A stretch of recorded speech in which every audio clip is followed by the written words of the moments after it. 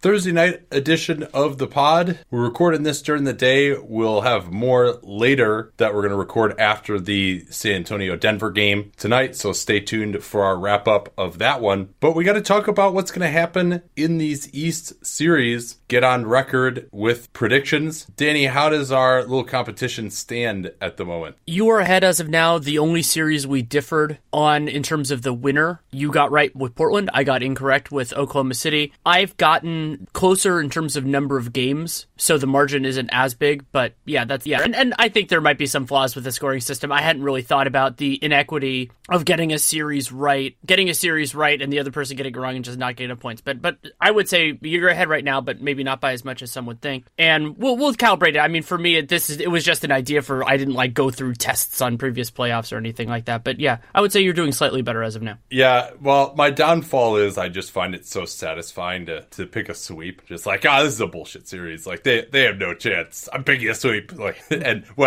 You're probably in any matchup, it's foolish to pick a sweep, but I just when I pick a sweep and it ends up being right, it's just so satisfying. Yeah, it really is. But I don't think we're going to be picking any sweeps in this round. I suppose not. So let's talk about Raptors-Sixers then. Both teams handled their first round series pretty well. Joel Embiid, you imagine it'll be the same day-to-day dance. You imagine it'll be the 28 to 30 minutes a game. I think that's going to be my assumption coming in here. I'm also concerned about his ability to hit the three-pointer, especially when his knees are bothering him. I think that's going to be so key against this Raptors team because stretching out Marc Gasol to the perimeter is really going to help. If he can just camp in the lane and help, that's going to be, if they don't really have any kind of pick and pop type of thing available, that's really going to help them. And then Toronto's defense is just so rangy and so intelligent and so fast and so long that Embiid not being able to space out when he doesn't have the ball, I see that being a pretty big problem. And I think they're going to just let him fire away. I don't like him putting the ball on the floor from up top against this team with guys who can really dig down and recover off their man. So I'm color me skeptical that the Sixers are going to be able to score that well on the Raptors in this series. That is especially true now. And I mean, this is why Masai Ujiri traded for Marc Gasol, was really the idea that they would play the Sixers. It ended up having the ancillary benefit of Gasol just swallowing up Vooch in the last round. But Embiid, more dynamic, a greater physical talent, also a much better defender, though that's not really the part of the theory. And, well, there could be some elements there just because if Marc Gasol's shooting that set shot three or just operating in the high post, maybe it takes away some of the help defense. But something that is really important to me about this series is how the Sixers try to defend Kawhi Leonard. Leonard has been awesome in these playoffs, really. His worst game, he wasn't great in game one, but then also game three when he was dealing with the flu. Other than that, he just crushed the Magic, and they had some guys that you thought could give him some trouble. I mean, I thought Aaron Gordon did a solid job in game one. Kawhi was still efficient, and then that he just kept on getting to his spots. And they can try to throw Jimmy Butler out there. Maybe this series will activate him a little bit more, but I don't think he has the heft and the length to really to get into Kawhi as much as some other guys. Ben Simmons will be interesting, and that'll be a big test for him as a one-on-one defender. I like Simmons more in kind of help capacities, all that kind of stuff. And Tobias Harris, I don't think he has the tools to really handle that. And also getting into that question of we've talked about it sometimes the other way, but who does JJ Redick guard in this series? Danny Green. Yeah, I think that's probably the way you do it. That's what it's going to be, I think. But yeah, I mean, that's they could certainly run some small pick and rolls to involve Redick. I do think Redick is a sore that they could go after. Green is experienced running that play. He can pick and pop with Kawhi in particular. I just expect at the end of the game, we'll see a lot of that play. That's what Toronto has done at the end of a lot of close games normally. And Redick, to me, provides a particularly good place to attack. Joel Embiid's stats in 2 games against the Grizzlies this year. 15 points on 4 of 13 in 38 minutes. Sixers won at home because the Grizzlies couldn't score. And then the other game at Memphis, they lost in overtime. 14 points on 4 of 15, 0 for 6 on threes for Embiid, 5 of 6 assist turnovers. So that's 9 of 28 shooting with admittedly 18 free throw attempts in 2 games against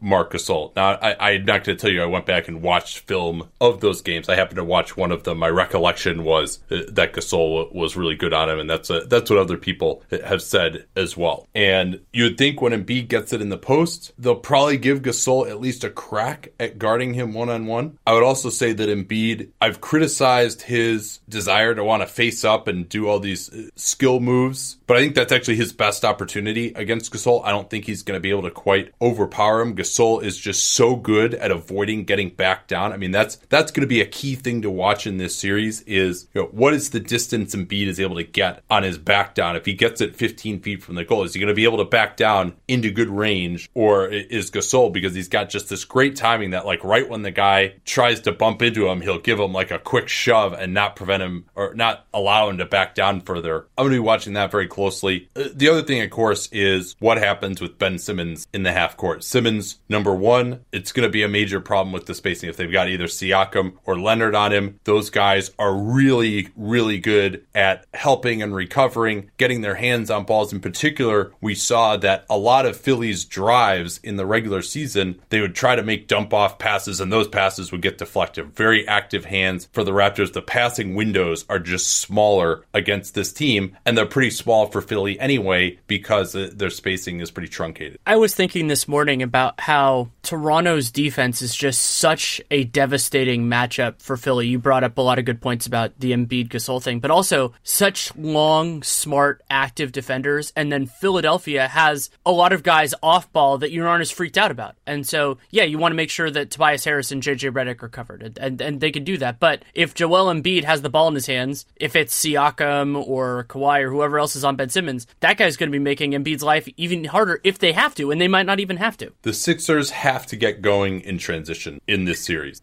And I think Toronto is a very hard team to run against because Gasol is always going to be out top just about. They're not going to try and post him up against Embiid in this series. Maybe if the Sixers do a little bit of switching, which we actually might see more of than expected, especially late in games, they have gone to that. You remember Joel's block of Kyrie Irving at the end of that Celtics game in the regular season, for example. I actually think Joel could do an okay job if he gets switched on a Kawhi. At times, you don't want a steady diet of that necessarily. That's why I would expect to see more of the small pick and roll for the Raptors in crucial moments. But I digress there. Since Gasol is usually at the top of the key, it's very easy for him to get back. He's either doing the DHOs or he's spacing out to three in their offense. And Zach Lowe noted that he only shot 5.6 shots per game against the Magic in the first round. I think we might see that go up a little bit because of the spacing. But anyway, he's going to get back on defense. The number one key to transition defense is getting your bigs back to protect the rim, especially against a more traditional running type of team like Philly, as opposed to Golden State, where, they're running for three-pointers more often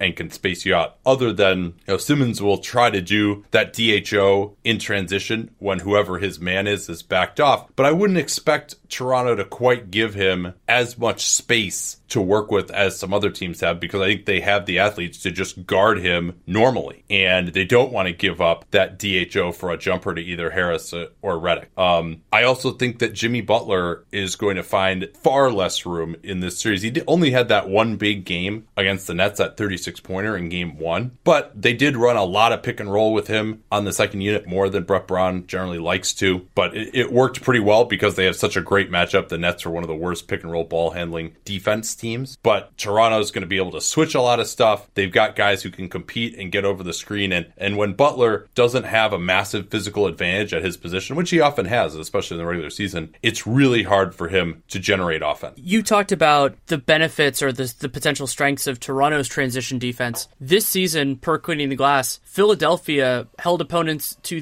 they had the kind of the sixth weakest, so highest proportion of opponent possessions in the half court. So opponents were running a lot on the Sixers. And remember that one of the kind of key forces in Toronto in transition is Pascal Siakam. Functionally speaking, at least in transition, you can't really cross-match with him, because if you cross-match with him and he takes off, somebody's going to have to get him. And I think that could end up being a problem for the Sixers in the series, is kind of like transition discipline when Siakam gets loose. Yeah, I mean, he can get into the lane, get that spin move if he's got a smaller guy on him. Now, the good news for Philly is they only have one smaller guy, who is just going to get physically dominated by Siakam. But if the center then has to help out on Siakam on that, then they got Gasol available for the trail three. You mentioned also Philly not getting back. I think a lot of that is Embiid. He'll fall down a lot. He'll complain for calls. And now he's not really in very good shape, which is another problem. So watching him, if he's behind the play a lot, I think they could run into trouble. And Toronto, especially at home, I think they are going to try and run a little bit more. Another big issue in the series, and once again, applause to Elton Brand that we're even saying this, but Mike Scott is such a critical piece for them, and it looks like he is in danger of missing the first game. He's got a heel issue, plantar fasciitis. Brett Brown said he is preparing as if Scott will not be available. Who knows? Philly is not exactly the most transparent when it comes to injuries, but we could see them back in the situation as they were in game 1 of that Brooklyn series, where all of a sudden now you have to play TJ McConnell again. And because before James Ennis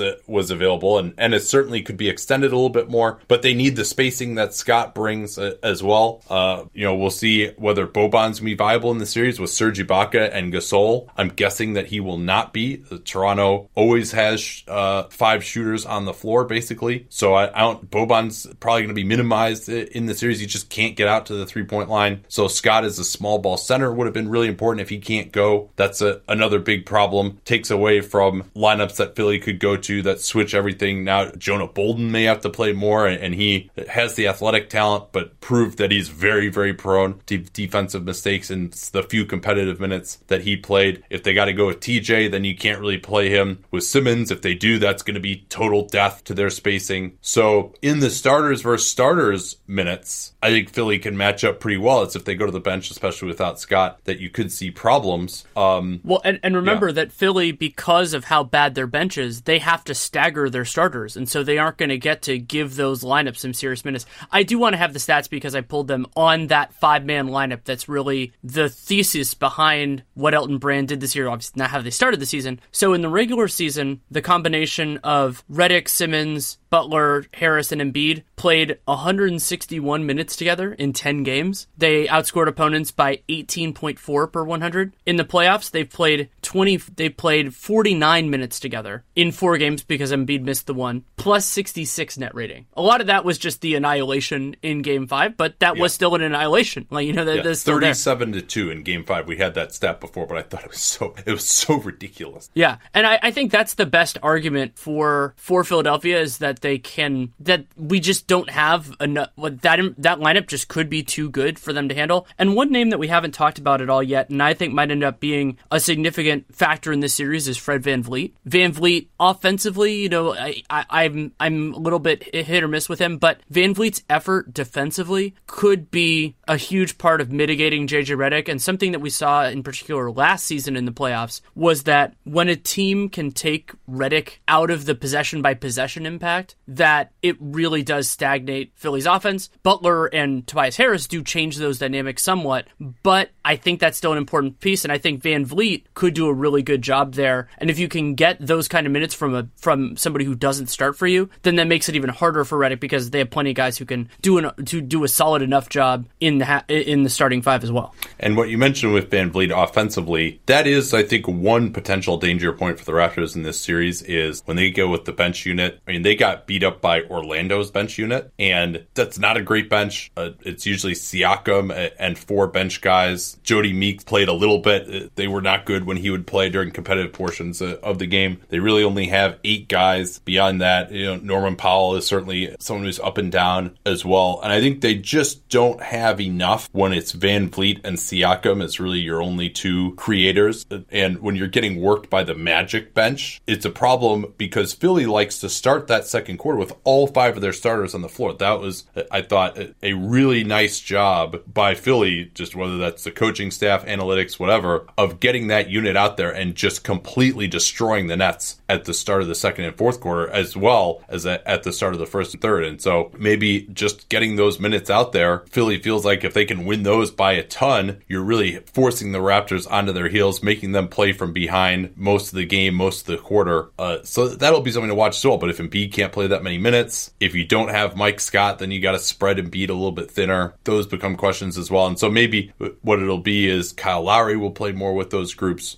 We talked about guarding Redick too. I think Lowry will probably get the initial assignment on him. Danny Green would probably do a slightly better job than Lowry, but then the question becomes, where do you put Lowry? The Raptors do like to invite teams to post up Lowry. Like, that hasn't really worked that well, especially with players players who aren't that good. But, if it's Jimmy Butler or Tobias Harris, maybe those guys can attack Lowry. Lowry also prone to foul trouble, as many charges as he draws. He also can pick up a lot of fouls, and that's a major concern as well. Anything else on this? Are you ready for a prediction? I think that's enough. I was torn in this between Raptors in 5 and 6. I think that Philly's best case scenario in terms of their starting 5, those guys really killing it. They've done so well when they played together. That should not be discounted. That they could just put together some lineups, especially if they can take advantage at the beginning of the second and fourth quarters. But I ended up going back to 5 because of Joel Embiid's health and because this Sixers team is just so thin that they can't. Not only is that an issue with injuries as they're dealing with right now with Mike Scott, but also they don't have as many things to try if something doesn't work. And so my thought on this series is that Toronto is going to take some advantages early on, especially if Embiid is limited. And then when Brett Brown tries to counterpunch, they just won't really have enough there. And so I could imagine this being a 6-game series where Toronto wins some of their wins very handily. And so like more of a lopsided 6-game series. But instead, I'm going to go with 5. I'm going to go with 5 also, although certainly the Raptors Game 1 history, it gives me a little pause. As I said, I think this is a totally different Toronto team now. Lowry is really the only guy left over from some of those teams that really struggled. I guess Ibaka as well, but certainly Green, Gasol, Leonard give him a totally different look at this point. So I'm going to go with Toronto 5, and I think Philly could make it 6. I think if Philly had better depth, if Embiid were healthy, and a lot of this too, it's not even necessarily saying that the Raptors' talent is like that much better than Philly in the starting lineup. It's the fit and it's the depth. Those are the two things that I would look at the most. And I also think that Kawhi Leonard is the best player in this series by significant. Let's turn to Boston and Milwaukee. News today, Malcolm Brogdon will not play in the first 2 games. They have gotten great play out of George Hill and Sterling Brown so far. I think where we need to start, though, is what are the Boston Celtics going to do against Giannis? Pray. I mean, that's an important place to start. I mean, Al Horford is a pretty good offering to the defense gods. He is, and I'm very interested in what personnel Boston has out there on the floor, because remember, part of what makes this Milwaukee team so much tougher to defend than last year's version is that they're not playing Giannis with another guy who's standing around in the paint. And so I'm sure there will be a temptation at moments to say, oh my God, they're playing Giannis and Brook Lopez to do the Baines-Horford thing. But the problem is Baines is going to be at a different part of the floor. So yeah, I think Horford, I'm very interested. I think one-on-one he can do a good job. But what I was thinking about more is just like when it's not Horford, whether that's when he sits or foul trouble or whatever else, the options get a little bit tougher. The key to me is going to be how much Baines is going to play with Horford in this series. They've been starting Horford and Baines together. Baines sprained his ankle early in that series against the Pacers, didn't look as effective. After that, he still was able to gut through it, but you imagine it, at least for a couple of games, had it been the regular season, he wouldn't necessarily have been playing. So if they do go with Baines in the starting lineup, are you going to put him on Brook Lopez? Is that kind of wastes his defensive impact? You would think. He actually had some reasonable success last year guarding Giannis, but I think, and Giannis isn't the absolute shiftiest guy, without having a great jump shot. Someone like Baines can just kind of lay back and wait for him and try to pick up charges, try to get his chest on him and force him into a miss. But the spacing is so much different. And worth remembering too, last year, no Kyrie, Boston probably had a better defensive group out there, especially with Smart returning in Game 5 of that series a year ago. All indications are that he's not going to play in this series with that torn oblique, certainly not early on in the series. So when the Bucks went with Giannis at center last year, or when they went with Thon Maker and Giannis, and remember we were going completely apeshit when they would do anything other than those 2 units towards the end of the series, Boston really struggled to stop these guys, even with all the defensive talent that they had on the floor. So I'm not sure how well Boston is going to be able to stop them. You can also see the Bucks going to plenty of small pick and rolls involving Irving as well. I mean, even someone like a Jaylen Brown just doesn't have the size for Giannis. We haven't seen too many of those just straight up like ISO attack type of plays. You can also see the Bucks trying to get Chris Middleton matched up against Irving in small pick and rolls in the post early. And I mean, you said it, the Bucks always have shooting and spacing on the floor. Obviously, how well they shoot the three is going to be huge. If they're just missing open threes, that's certainly a way that Boston can win games in this series. But it seems like the strategy for most of these teams has been, all right, we're going to let Giannis get his and we're not going to give up 3-pointers. And we'll see whether that works. If they're giving up 45-point games to Giannis, I'm not sure that they're going to be able to score well enough against this team on the other end to really make that payoff. The most extreme strength, and this is truly remarkable, of Milwaukee's defense this year has been their dominance at the rim. They gave up not only the fewest proportion of opponent shots at the rim, 30.3, when the next closest was the Warriors, gave up 31.6% of opponent shots at the rim. So that's a huge margin. Then 15th in the league was 36.8. So that's 6.5% away from the middle of the league. Not only that, but the lowest success rate, 57.5% field goal rate, which is pretty ridiculous. And then you combine that with that they did so without fouling. Lowest opponent free throw attempt rate in the entire NBA. Those strengths are still going to be there. I don't think that's going to change too much for the Bucks. What is a dissipated advantage for them is that Boston just doesn't attack that way. They're not taking away something that is critical to Boston's identity. Kyrie Irving is not really driving to the rim to get fouled or to make a shot. He's more pulling up, creating separation and attacking earlier. And Boston's attack is not going to be affected by that success as much as other teams. They're looking for other ways to score.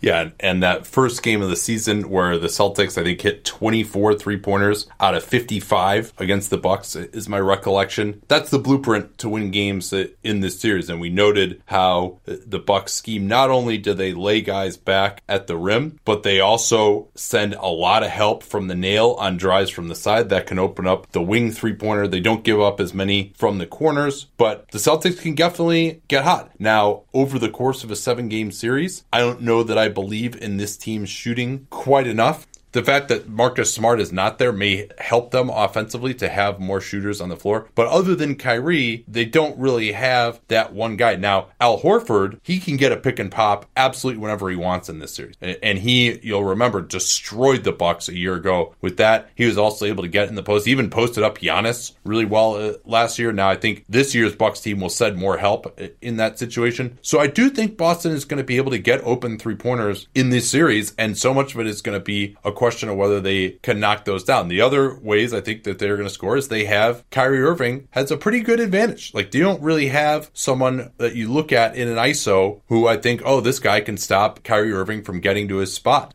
And if I'm both with the pick and pop, that's going to get Horford open. And then if they want to just not set a screen, I don't think George Hill, I don't think Middleton has the speed. Connaughton, maybe Brogdon would have been their best guy on him. Now, Bledsoe is another one. Is he going to be able to be attentive enough on Irving? Are they going to just leave him be there? That's going to be really interesting. I do think that the Celtics would also be wise to run small pick and rolls to get Bledsoe off of him. And because anyone else, I'm really confident about his ability to attack them. So I think Boston is going to have a chance to score really well. It's going to be dependent on hitting shots. But as you mentioned, structurally, they match up pretty well. And then the other thing, too, I think is that Jason Tatum, if Boston wants to milk that, and if he's hot, he's another guy who could have a big series against this Bucks team. They don't really have anyone to guard him that well either. Again, Middleton to me is a little bit too slow and unathletic to hang with the best wing guys one-on-one. Agreed, and that weakness of the Bucks defense is interesting against against Boston because of the nature of their attack, and so maybe Tatum could get loose for a couple of big games. Something that surprised me a little bit,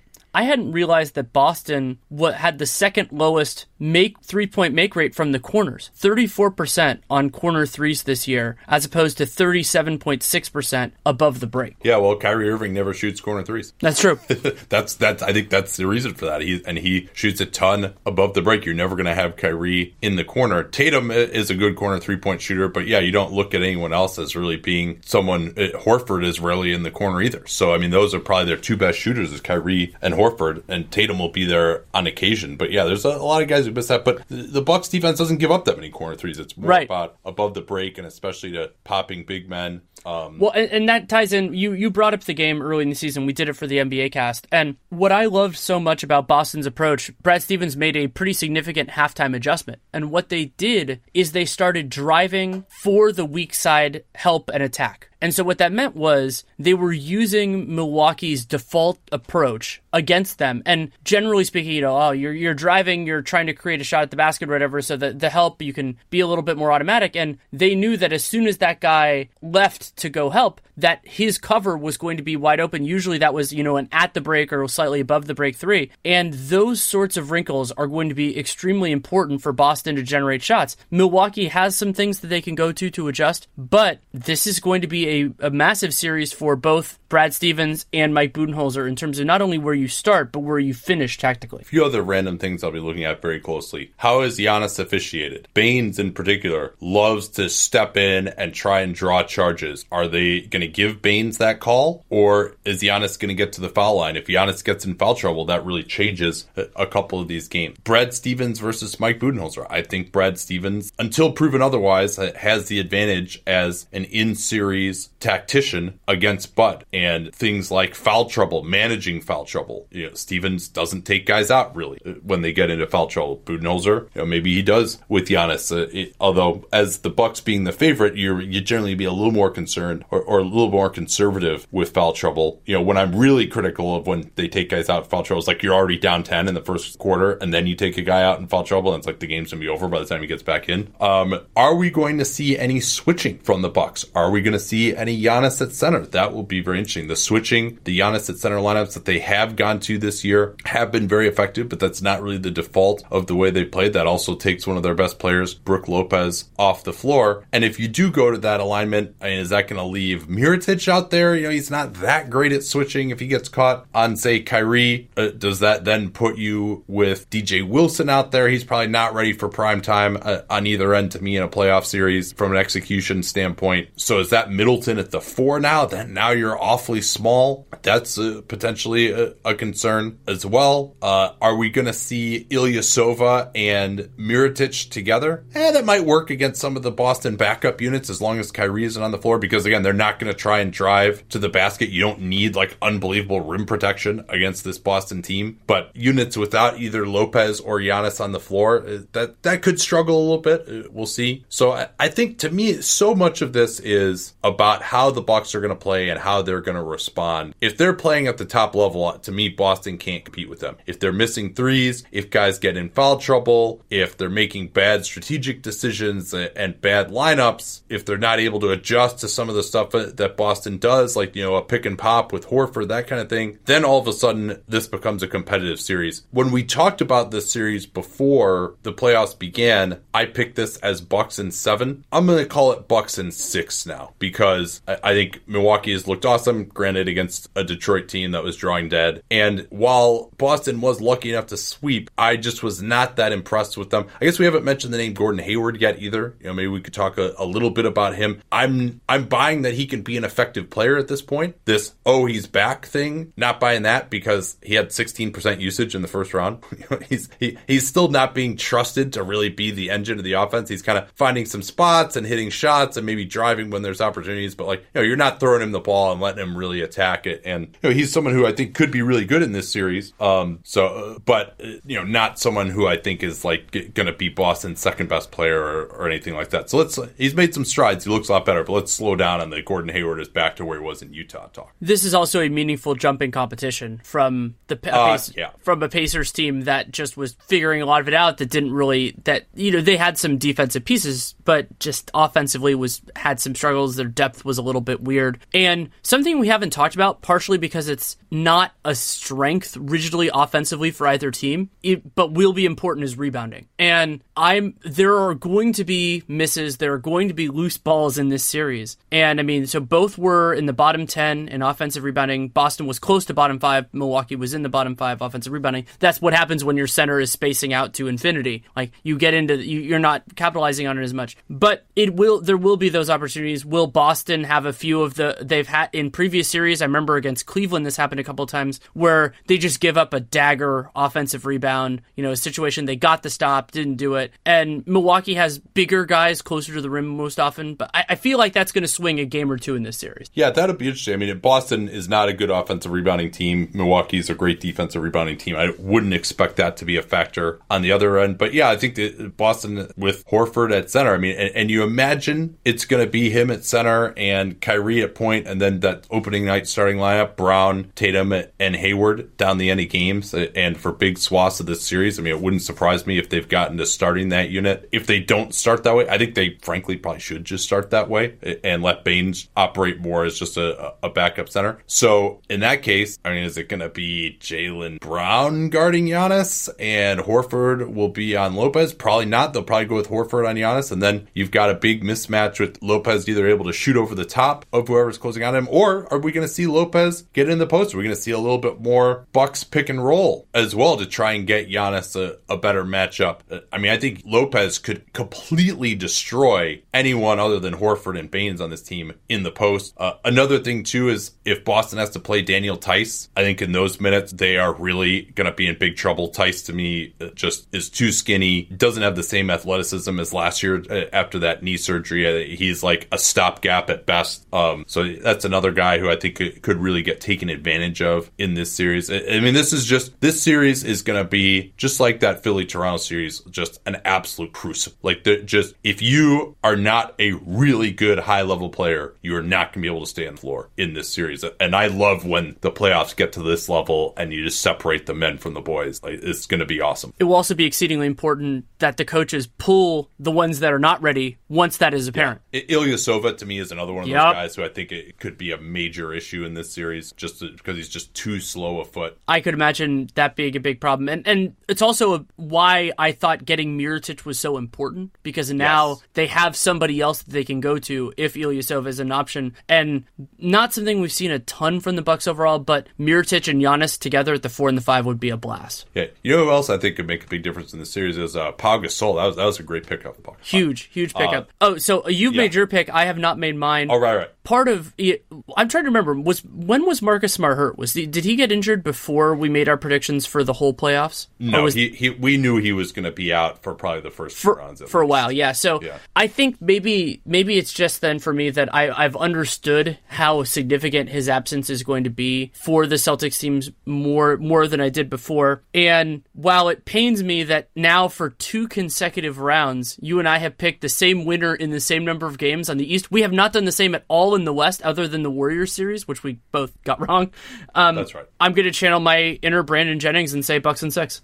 Would you say it's more likely to be Bucks in 5 or Bucks in 7 if we are not correct and it's Bucks? I'll say Bucks in 7. I mean, there are ways absolutely that Boston can get to good shots. Maybe they can defend better than I anticipate, and close games in this series are going to be fascinating. I mean, so this year overall, Milwaukee, they weren't in that. They played 138 minutes in close action. That 138 was the 6th smallest amount of crunch time this entire season. They actually had a worse, so they were plus 1.6 in those circumstances, and you're dealing with a small sample size. There's a lot of noise and everything like that. Boston, 23 and 19, plus 10.9 net rating. A lot of that was these comebacks where they either got all the way back or anything else. But if this series, if these games are 4-point games with 2 minutes to go, a lot of it's relying on whether things are called or not called. I'm going to be at the edge of my seat. Yeah, you might argue that Boston has the advantage. Giannis, for all of his brilliance, does have a specific weakness. You can kind of double to get it out of his hands.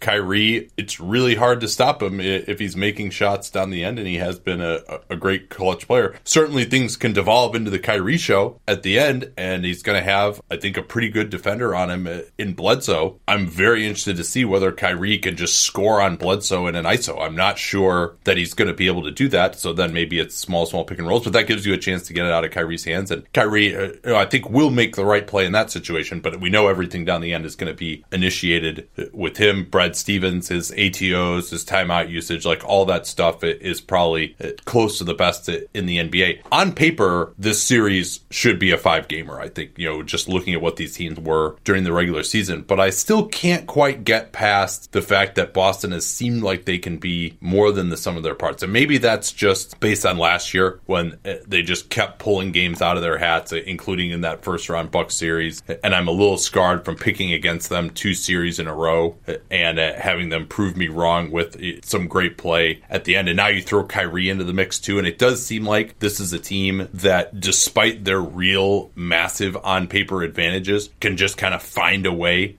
and has guys who elevate their game and all that crap. But that's why I'm making it 6 instead of 5, really. I mean, just respect for some of the stuff that Boston has done, and maybe there's a little bit more of a playoff ingenue feel to this Bucks team. Something I want to add in there, the Bucks were incredible when Giannis was on the floor. 116 offensive rating, plus 12.5 net rating, using cleaning the glasses garbage time filter. Boston without Kyrie, pretty much, even, plus 0.4 overall. But when Kyrie was on the floor, 115 offensive rating, plus 7 net rating overall this season. And we expect, hopefully, he's going to be able to play a lot of minutes in this series. He can be a big advantage. So I'm excited to see how that works out, and whether, because I've been of the belief for a long time that the really good Celtics team we thought was coming this year is still in there somewhere, and it's been so aggravating to not have it exist as regularly, considering they haven't been totally sidetracked by injuries or it's been kind of other weird malaise type of stuff. So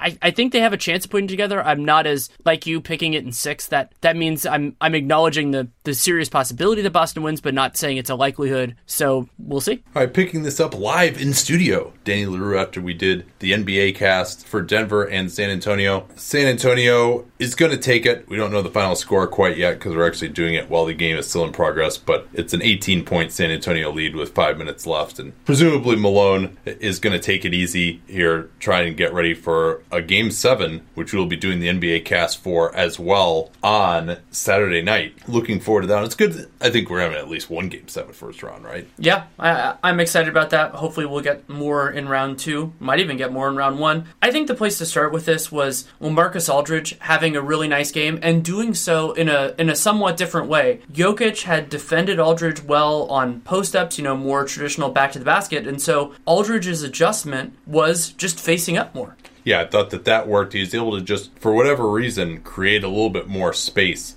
against Jokic, also against Millsap, who had the matchup against him for a while as well. And it really was just a devastating mid-range performance from the Spurs that got them to this point. During the competitive portion of the game, 58% from the field, 10 of 22 from downtown. That's a lot of three-pointers for them. And as we know, despite the last 2 games, they hit those at a nice rate. And through 3 quarters, they were shooting 14 of 21 for mid-range. DeRozan is 10 out of 14, Aldridge 10 out of 18, and it's not like they're getting a ton of shots at the rim or even a ton of free throws. They kept DeRozan off the line again in these playoffs. So the offense for San Antonio came alive through the competitive portion of the game. 142 offensive rating. Damn. For San Antonio. And again, this isn't like they're going absolutely crazy from the foul line. Well, and they're only 68% true shooting. That's just ridiculous. And 68% true shooting, and you're not turning the ball over ever.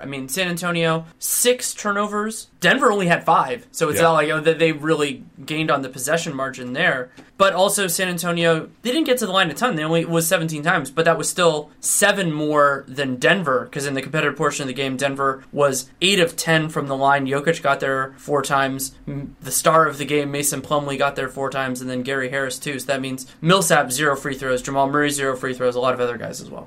Yeah, and it was only a 2-point game going into the fourth quarter, and then a complete evisceration. They started at 15-2, quickly pushed the lead to 20, and we were done as Denver went with just about an all-bench unit. It was Barton, Beasley, Morris, Plumlee, and I think they had Craig out there for a time. Then they went back to Millsap. Plumlee was also really rough in the first half as well. Somehow he was only -6. But during that fateful stretch to start the fourth, they really got hurt. And even at the end of the third as well, they gave up 2 turnovers and just were lucky that the Spurs missed a layup and a 3-pointer. But I thought Denver's defense actually, it wasn't as tight as in games 4 and 5, because I thought, DeRozan and Aldridge on their mid-rangers were getting a little more space and a little better looks. But the shot distribution wasn't bad. The Spurs just went crazy, and Aldridge and DeRozan are guys who are capable of doing that, and this was their one game where they went completely crazy. But Denver was right in it until that start of the fourth quarter, and then they were giving up threes, they were turning it over, missing layups against good contests at the rim. And that was a real problem. So yeah, and that lineup, basically of the weakest players that Denver actually has in the rotation, they got completely outplayed. I thought Jakob Poeltl did well in those minutes. And remember, this was LaMarcus Aldridge wasn't out there at all either. It was just that San Antonio had better players out there, and also they had guys that got loose, like Bellinelli got a couple of threes during that period of time. Patty Mills, I don't think he scored much, but he created with an assist. He had that beautiful kind of wraparound pass to Jakob Poeltl for a finish. And another important part of this game, a lot of it didn't happen in the fourth quarter, but Rudy Gay went 3 for 3, all on corner threes, all of which seemed like at least partially botched coverages. One where I think it was Gary Harris closed out harder to DeRozan above the break, and then that left Rudy Gay open for 3. That was his first one. And Rudy Gay had struggled in a lot of the series, 17 points in 27 minutes, plus 10 in this one. Yeah, and that 3 of 3 from downtown, to me, that was a key matchup. Gay had really struggled going against Millsap, and Pop did some things to get him easier matchups. It was a lot more pick and roll, pick and pop, and they were able to get a lot more switches, get matchups that they wanted. They went with Poeltl, Aldridge, and Gay together, playing Gay at the 3. And that enabled him to get a matchup on Craig, which I think he was more comfortable with, or even someone like Barton or Beasley. So Gay able to have a much better game. A lot of these guys, they come home. Forbes was good as well tonight with 12 points on 5 of 8. And really, the only nugget in the end who played well was Nikola Jokic, who I don't know why he's still in the game, but he's up to 43 points on 19 of 30 from the field and 9 assists, 3 steals, and a block. Yeah, I think he had 33 in the first 3 quarters, and then he didn't come back in until functionally the competitive portion of the game was over, just because of that 15-2 run. Yeah, I think he came back in when they were down by he didn't come right back in. No, because there wasn't a stoppage. He was at the table, but then San Antonio just kept on pushing it up for a little bit longer. But yeah, I thought Jokic was the focal point offensively, did a really nice job, had a few huge tip-ins. He had 6 offensive rebounds in this game. Yeah, many off his own misses. 9 assists. And yeah, I agree with you. It's a crazy thing when you're basically the team is down 15, 18 points. You have a game 7 coming up in a few days, going to be playing at altitude. That's not the time to push your guys to see if you can come back. Like with all his Mike Malone's conservatism. And if you're going to push him, maybe push him when, at the start of the fourth quarter, you got to get a timeout. And then he comes back with the same unit again. After that, it is like... And, okay, Jokic needed some rest, right? He comes out, he would have been on, 42, 43 minutes if you brought him right back in at that point. But there's no reason they couldn't have come back with Murray and Harris for Beasley and Barton at that point. Now, the way the Spurs shot the ball, perhaps there was no beating them on this night. And, DeRozan, 12 out of 16. I guarantee you he's not shooting 75% next game. So... I do think, to me, Denver has looked like the superior team. Even in this game, it did fall apart for them at the end. They made a lot of mistakes. The bench unit wasn't good. But it was really Denver controlling the run of play. I thought through 3 quarters, they out-executed San Antonio, and San Antonio's shot-making was just a little better. And obviously, shot-making's an important part of basketball, but not in a sustainable way to me for this Spurs team. Even if you could argue they were due for a game like this after some of their shooting struggles earlier in the series. In broad strokes, there were parts of this game that felt a lot like Game 4, where San Antonio went out to an early lead, and Denver chipped away, got better defensively, just did a little bit of a better job, also improved their scoring. And then when it's a 1-point margin going into the fourth quarter, or no, it was 4 because DeRozan got that really weird kind of, so he got fouled, they reversed it, called it a non-shooting foul, or they didn't give him the and one, but then he gets somehow with 0.8 left in the end of the quarter. Oh, there's no somehow to it. Jamal Murray just didn't get in there. Missed the box out. He just went for the rebound when your job is to actually just stand in front of the guy at the free throw line. You come in from the 3-point line. So then that allowed DeRozan, so he makes the first free throw, gets the rebound, tips it, and puts it back in, so that pushes the margin all the way up to 4 when it had been 1 before the San Antonio got the ball back with like 5 or 6 or whatever it was. Yeah, and certainly, I mean, there were a lot of mental errors from Denver, and they're a young team. They can be prone to those sorts of things. It certainly wasn't the offense that was the problem, though, even for Denver. I mean, 115 offensive rating should be good enough to win, but they just got completely lit up. And once you get this deep in a series, but specifically in a Game 7, variance matters. Sometimes a team's going to have a hot game, sometimes they're going to have a cold streak, and Denver, after being molten from 3, 50% or over for the last couple of games, 6 of 23 by a variety of guys. Will Barton was 1 for 7 from the field, 0 for 4 from 3. But Denver starters, they're starting guards, 3 for 8 combined from Murray and Harris. I would like to see more attempts and more makes from that group. Jokic was their leading 3-point taker and tied for maker. And, if they're conceding him, if Pirtle's not getting all the way out, then that's something different. But a lot of times these were, they were getting more of those floaters. They had 24 floaters in the first half?